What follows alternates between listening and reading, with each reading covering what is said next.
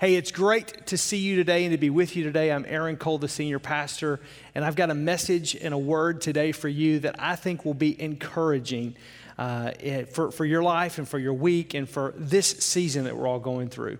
I'm so glad that you're joining us today, whether it's in person or online at one of our campuses or somewhere around the world. We are glad that you're taking time out of your schedule to be with us today. If you have your Bibles, I'm going to ask you to turn to Genesis chapter 47. Genesis chapter 47. I'm going to look at just two verses, but those two verses are verses that you probably have read this narrative of the life of Jacob in context of his encounter with Joseph, as Joseph is now second in command only to Pharaoh in the land of Egypt. But he makes some statements that we just kind of read over, but that I think will be very insightful for what we're talking about today. So what are we talking about today? I want to talk about, what do you do with the lemons in life? You know, you've heard the expression, when life gives you lemons, make lemonade. And that sounds really great, makes a great bumper sticker, maybe even a great Instagram post or a shirt or whatever. But the truth of the matter is, taking lemons in life, those things that can be very sour and very tart and not real pleasant, and turning it into something that's really enjoyable, that actually helps you, that's actually refreshing. And in the middle of this heat that we're dealing with here in Wisconsin in this last week, it has been one of those weeks where a fresh glass of ice cold lemonade would be so refreshing. To have your lemons in life get to that point, how do you do that? So today what I want to do is I want to look at someone's life, and they kind of explain it for themselves, but I want to unpack it, of how life's lemons just made them sour, made them, well, not sweet at all. And if you look at what they're missing, because they communicate this, you can see where we need to fill in the blanks to how to give aid to the lemons that life gives us. And so again, I want to go back to Genesis chapter 47, and I want to look at the life of Jacob. Now, Jacob is the grandson of Abraham. So Abraham, according to Scripture, Genesis tells us, was the one that God spoke to that says, I want to make you the father of a great nation. He's the father of the nation of Israel. And so God has this incredible relationship with Abraham. Even when Abraham makes mistakes, God's grace and his mercy are so bountiful. And then it doesn't just end there. It goes into his son Isaac. And Isaac is just this blessed individual, just kind of living on the blessings of his father in a way, but has his own great personal relationship with God. Then comes Jacob.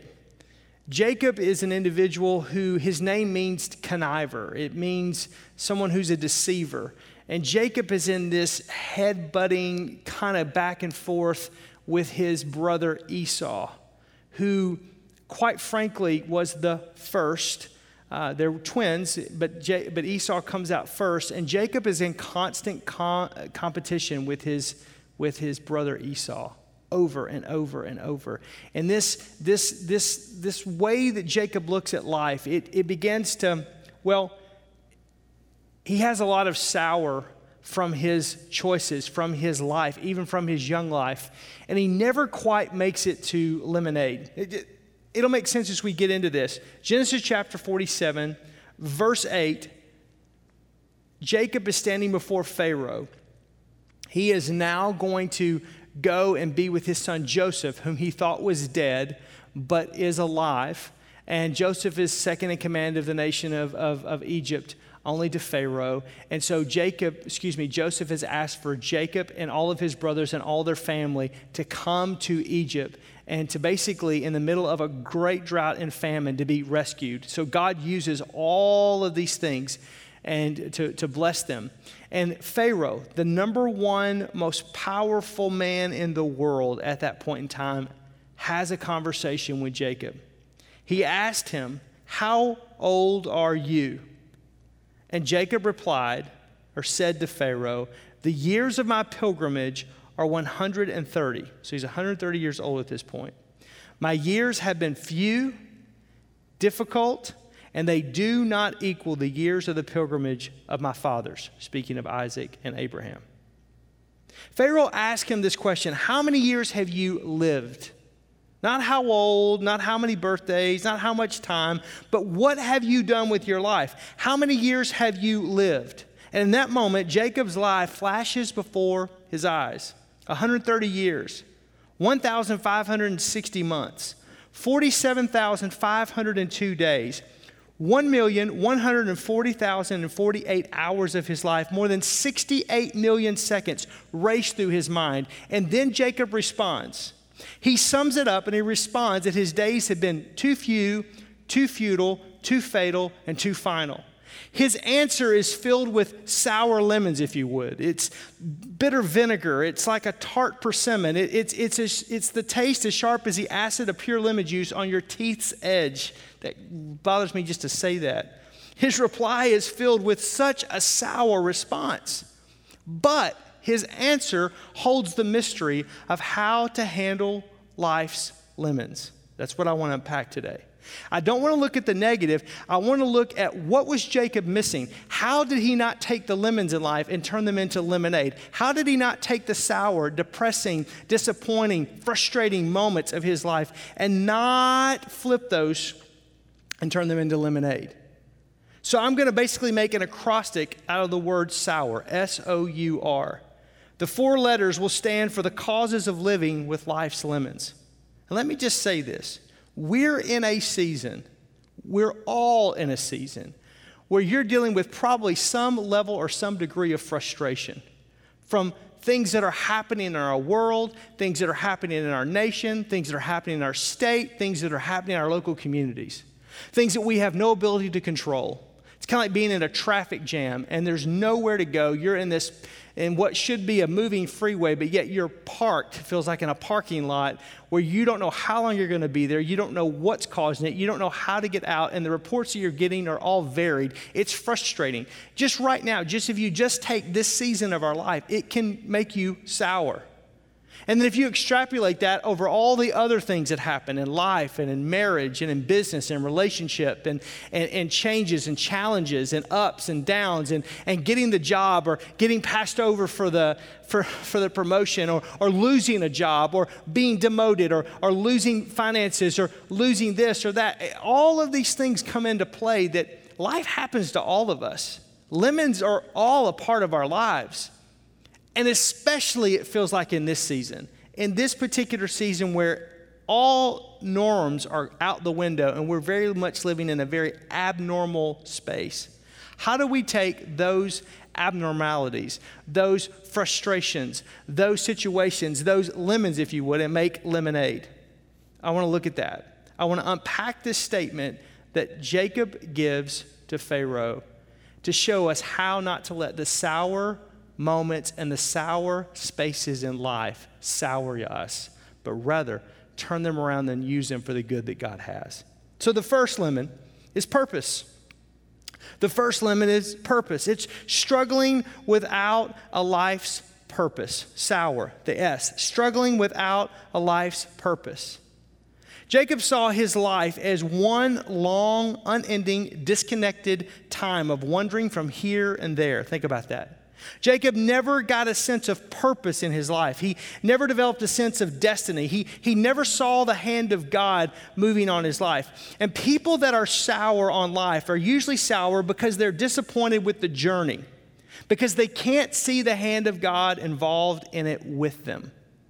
They're unable to connect to what I call all the small pieces of life to the big picture, to take all the small pieces of the puzzle and see how it makes this beautiful big picture. The Bible says that you and I serve a God who is calling the shots. Proverbs says that God turns the heart of the king wherever he wants it to go.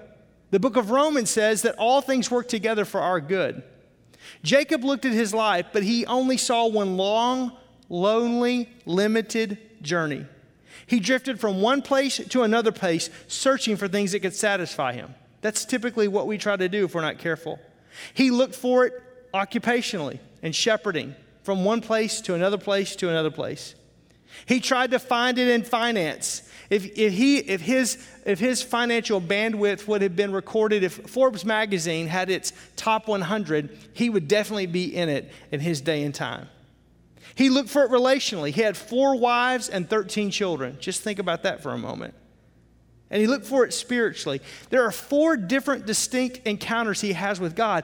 Yet the problem is he only bumps into God. Too many people just bump into God. They never really encounter God. Again, they don't connect the pieces. Jacob kept testing, but all he could find in life was the sour.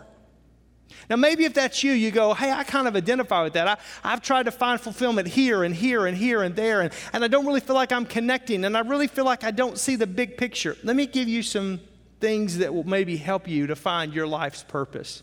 There's 3 parts I want to give you just real quick. This is kind of a subpart of this first S in sour, which is basically standing without purpose in life. 3 parts to life purpose. First, does it bring meaning to me? Whatever it is that you're doing, whatever it is that you're accomplishing, whatever it is that you're endeavoring to do, does it bring meaning to me? Success and significance are not the same thing. Princess Diana had success, but Mother Teresa had significance. Life has to be more than money, awards, relationships, accumulations. Life has to have meaning. Second question, does it stretch me? Does it stretch me? Jacob peaked out way early in life. Jacob was 91 years of age when Joseph was born. Now that sounds old till you realize Jacob would live 147 years. So for illustration's sake, if Jacob was at the top of his game when he turned 91, the year that Joseph was born, how do you put it on coast for 60 years? That's sad, but look around. If we're not careful, we just kind of go, I'm just kind of floating along. I'm just kind of like I'm on a lazy river and I hit a warm spot here or there, and that's about the only excitement that I get. Third question, will it outlast me? This deals with the legacy of your life. What are you going to leave behind? Of all the things that you're doing, of all the things that you're involved in, what is left behind? Not just what are you doing today, not just what are you receiving today, but what is left behind. Jacob came to the realization that he hadn't lived well enough to have much to leave behind. That first lemon, purpose. Second lemon, losses. It's overestimating what he lost. Overestimating what he lost. He describes his life with these 2 words, few and unpleasant have been the days of his life. Few and unpleasant. Jacob spent too much time crying over spilled milk. He could name all the losses of his life. Just listen to this. The book of Genesis kind of records this, but for the sake of time, I'll give them to you. Here's a highlight reel of Jacob's losses. He grew up in a dysfunctional family. He stole his brother's birthright because he was a deceiver, a competitor, famine ran him out of his own homeland. He has struggles between his dad's businesses and their arch rivals and enemies, the Philistines. He lies to his father. He steals a family blessing. He runs from his brother Esau to keep from dying. He cheats his father-in-law and tricks him. He has rivalry between his wives. I bet he did. Remember, he had 4. He has a passive role in raising his 12 sons. He has a fear of being reunited with his brother Esau that literally paralyzes him.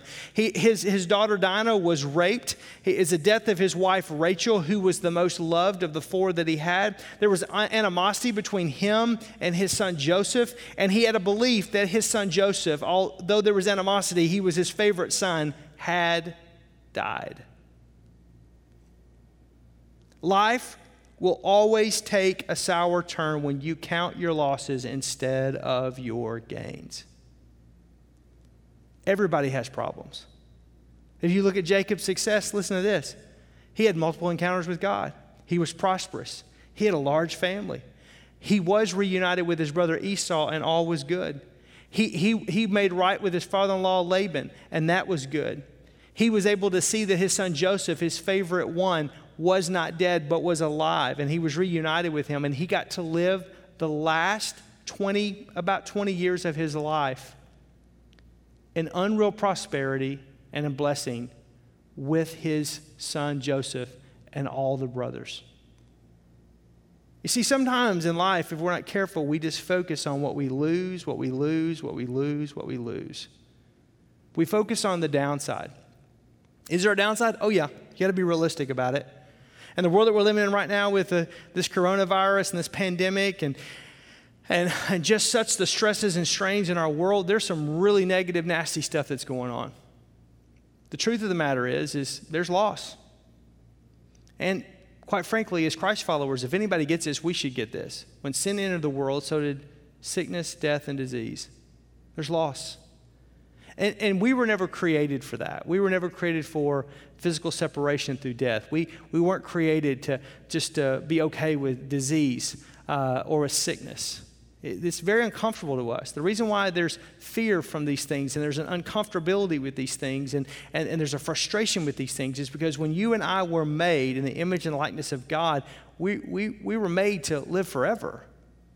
And sin separates that. Sin creates that gap. Sin makes that wedge. And it's the enemy of your soul and my soul trying to kind of magnify the losses in our life and magnify the bad and downplay that God gave his one and only Son, Jesus Christ, so that we no longer have to be bound or live under sin, but we can have life and life to the full and eternal life through Jesus Christ, not by our own actions, not by our goodness or our grace or our mercy, but by his. So is there bad in the world? Yeah. Is there destruction? And is there some, yeah. Are there losses? Absolutely. But there's also a God who is a good, good Father that comes in and that he seeks to restore and to redeem what the enemy of our soul tries to take from us. And the question is how do you look at that?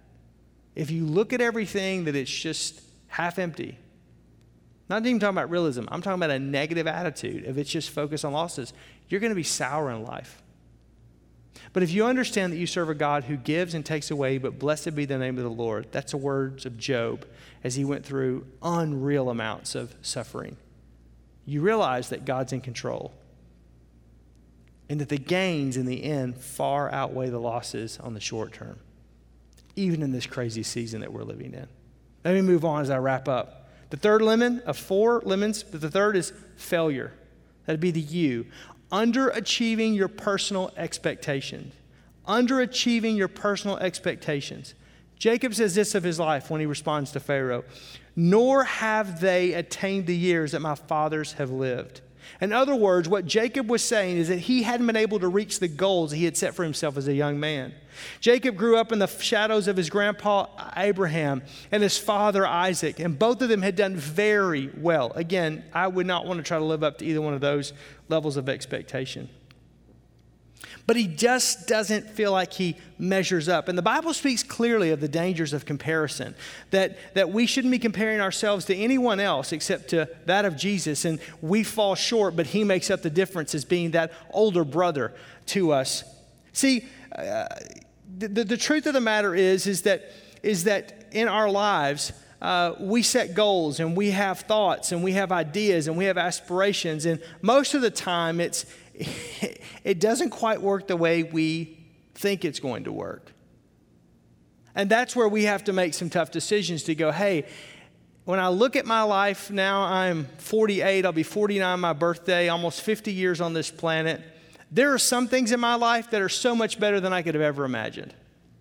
There are some things in life that, man, I quite missed it there. And I don't know that I really hit that and did that well. And I could look at my life in one aspect and go, well, this didn't happen and this didn't happen and this didn't happen. I'm still struggling with this and with this and with this and with it. The truth of the matter is that the good way outweighs the negative. And maybe you go, well, hey, that's great for you, man. I mean, you're a pastor and, you know, and life is pretty good and you've got a great wife and a great family and all of that. And I would say, yes, I have a great wife and a great family and great daughters and all. But the truth is that even if you've made some really bad choices and some really bad decisions, and you look at your life and you go, man, I just didn't measure up, and man, I just didn't. God can make up that difference. God can make up that time. God can help you to redeem that. Does it mean you get a do-over? Does it mean you get a mulligan? No. What it means is that all of that you've learned, you give that to the Lord, and God has a way in a very quick and short order to be able to bless you if you'll just stop for a moment and see it. See, Jacob is standing before the most powerful man in the world at that time, Pharaoh. And even though there had been losses, God was redeeming all of those things. God had been working all those things. God had been doing all those things. And if Jacob just stepped back for a minute to realize, hey man, my life is going to be so notable that people that are struggling are going to talk about this. And there's going to be a book called the Bible that's going to be written, and my life and the story of my family is going to be an inspiration and motivation to help people. And not only that, but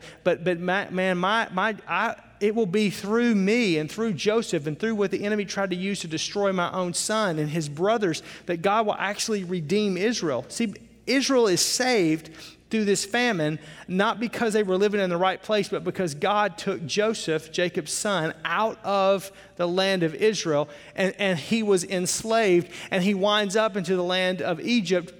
God gives him favor, and that favor turns into an opportunity, and that opportunity makes him the second of command over the nation of Egypt. And when Israel finds it's herself in this place where she is about to be completely decimated by a famine, God uses that thing, that situation, that loss, that negative, and actually it's what saves Israel. But because Jacob is so depressed, so negative, so focused on the losses, so focused on, I didn't quite measure up, he doesn't get to see it, and he doesn't get to enjoy it in the last 20 years of his life, and that's what God wanted to do. See, the enemy wants to rob you of that. He wants to take that. He wants to magnify your past and your mistakes way over your present and your future. You have to push that beyond. Jesus said, yesterday's gone, today's not come, so live in the moment of today. Let me move on. The fourth lemon is the God connection. This is what makes these first three possible. Jacob refuses to, what I call, dig a spiritual well. He refuses to dig a spiritual well. Jacob's father, Isaac, and his grandfather, Abraham, all dug wells, physical wells for water. But wells in Scripture symbolize a connection to life. And we know that life is through the Spirit of God, and the Spirit of God is represented through water all throughout the Old Testament and the New Testament. And so Abraham and Isaac dig wells, and he sees this example, but yet he never digs a well. He never goes back to, even Isaac goes back to the wells that his father had dug. He goes back to that connection. It's a spiritual metaphor of going back to the faith of your father, back to the faith of your grandfather. Instead, this third generation, he just kind of flounders. He has multiple encounters with God. There are 4 different distinct encounters with God, but yet they never seem to stick. Genesis 28, Genesis 32, Genesis 35. They tell of encounters with God. He has encounters with God that his father Isaac doesn't have. Only his father Abraham has encounters that are probably more personal, but the frequency of the encounters that he has are greatest with him, but yet he just doesn't seem to get it. And he, because he keeps bumping into God, but he never connects with God. And many people, here's what happens in life. They resolve to change. They resolve to want something different or want something better, but they fail to realize that God's the one that changes us. See, I can't change me. Only God can do that. Why? Because I didn't create me. God created me. This is where evolution fails to understand that God created me. God created you. It's not happenstance. It's not by accident. If it was, then you could control everything in your world. You would have the power and the volition and the will to control everything in your world and everything in your life with a simple pill or a fix or willpower. The truth of the matter is that you can't, because you didn't create you. Who created you? God did. He's the giver, he's the author, and the finisher, the taker of life. And so life is in him.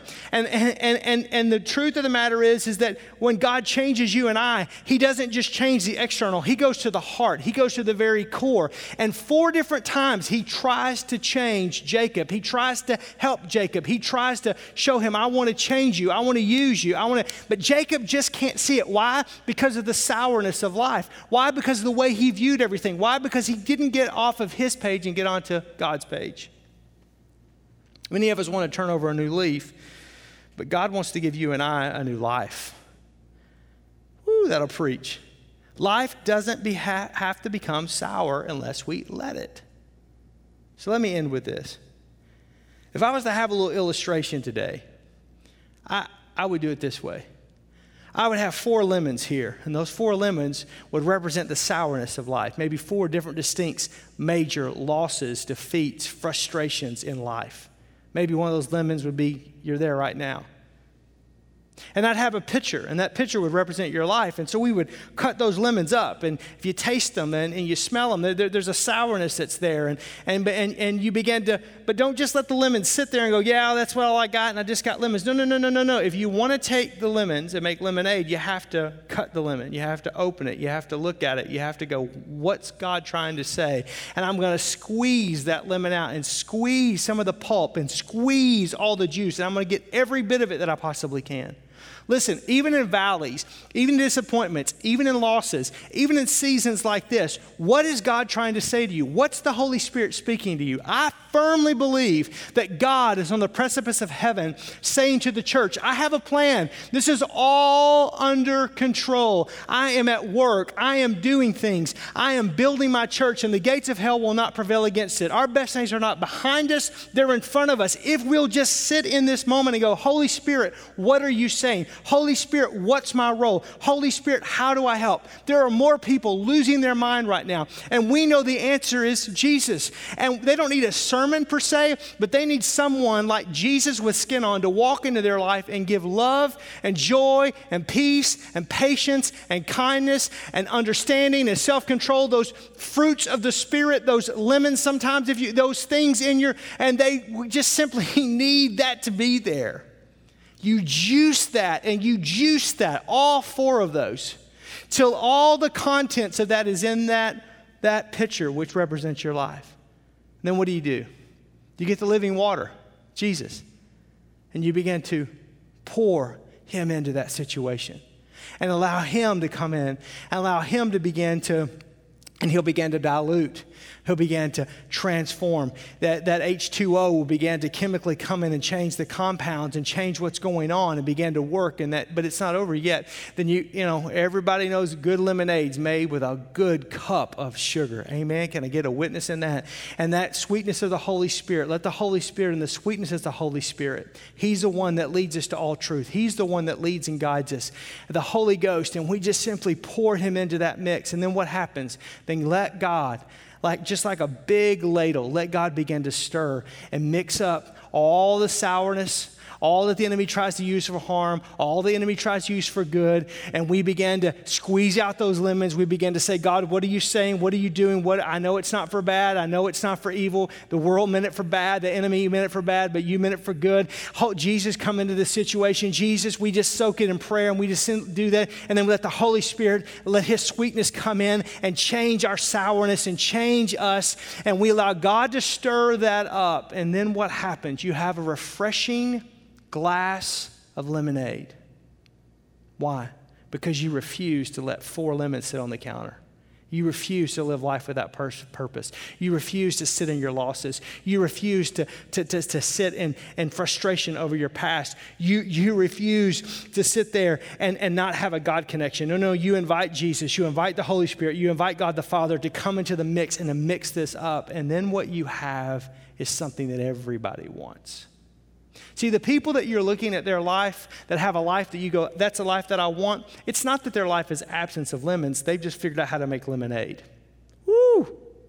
It's not that they haven't had bad. It's not that they haven't had disappointment. It's not that they haven't had loss. It's literally that they've invited Jesus and the Holy Ghost and God the Father to come in and to do a work, and it's turned it into something that's refreshing. And that's what our world needs. All our world has right now is lemons, but they don't have God the Father. They don't have Jesus the Son. They don't have the person of the Holy Spirit to come in and to make that. They don't know what they're supposed to do, so they're just sitting there with lemons, and it's sour, and it's just negative. But the truth of the matter is they look at you or they look at me, and they go, you're not perfect, and you're messed up, and you've had losses.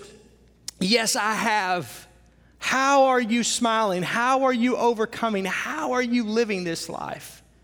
It's because my life isn't my own. It's in Him. It's in Jesus that I live and that I move and that I have my being. And I, the created one, place my hands in the hands of the Creator to make change out of my life. And He has taken what the enemies tried to use to destroy me, to make me negative, to make me sour, to defeat me. and he's flipped it and used it for my good. That's what God wants to do for you today. That's what God wants to do in his church today. That's what God wants to do in this season today. That's the reason why I am so excited about the season that we're living in. The lemons? No. It's what God's going to do through this. So I want to pray for you right now. Will you bow your heads and close your eyes? Father, I just pray right now in the name of Jesus that you would just speak, that you would minister, that you would strengthen every person that's watching. God, I pray, Lord, as those lemons in life that are there, that we identify those and we call those for what they are. We don't live in denial. We call them for what they are. But let us take them and open them up and squeeze them out. And let us invite you, Jesus, to come in and to fill. And let the Holy Spirit come in and do its sweetening work. And God, let you stir that up to take and do what you want to do. Lord, we give ourselves to you, palms up. We surrender ourselves to you, palms up. We're identifying our frustrations. We're identifying the limitations. We're identifying the losses. We're identifying the lemons, but we refuse to let the lemons sit on the counter. We are going to use this for your good and for your glory in Jesus' name. And help us as a church. As a church, again, we don't have the ability to make lemonade out of lemons in and of ourselves, but when we invite you, we don't just bump into you. We connect with you. We allow you to change us. Man, it creates this amazing thing. And I pray, let us as a church be that type of light, that type of example, not of our perfection, but of the work you can do even in our limitations, in our world today. And I pray for our world. I pray for the racial unrest that's going on. Lord, we know that you hate racism of any kind, that we as a church of Jesus Christ, we stand in opposition of any racial injustice of any kind. And what we're seeing going on in our world today is not pleasing to you. It's a work of the enemy. It's a souring of life. And God, I pray that you would show up and that you would do what only you have the ability to do. And I pray for this because here's the reality is I have the answer, but you're the only one that can make it happen. And you say in your word, if your people who are called by your name will humble themselves and pray and turn from their wicked ways, turn from their racism, turn from their injustice, turn from their hatred, turn from their divisiveness, turn from whatever it is, that you'll heal, that you will show up and heal our land. So that's why I pray this prayer today. Let the sourness of what's happening in our world, God, make something sweet out of it. Do what only you have the ability to do in our lives and through our communities and in our world, in Jesus' name.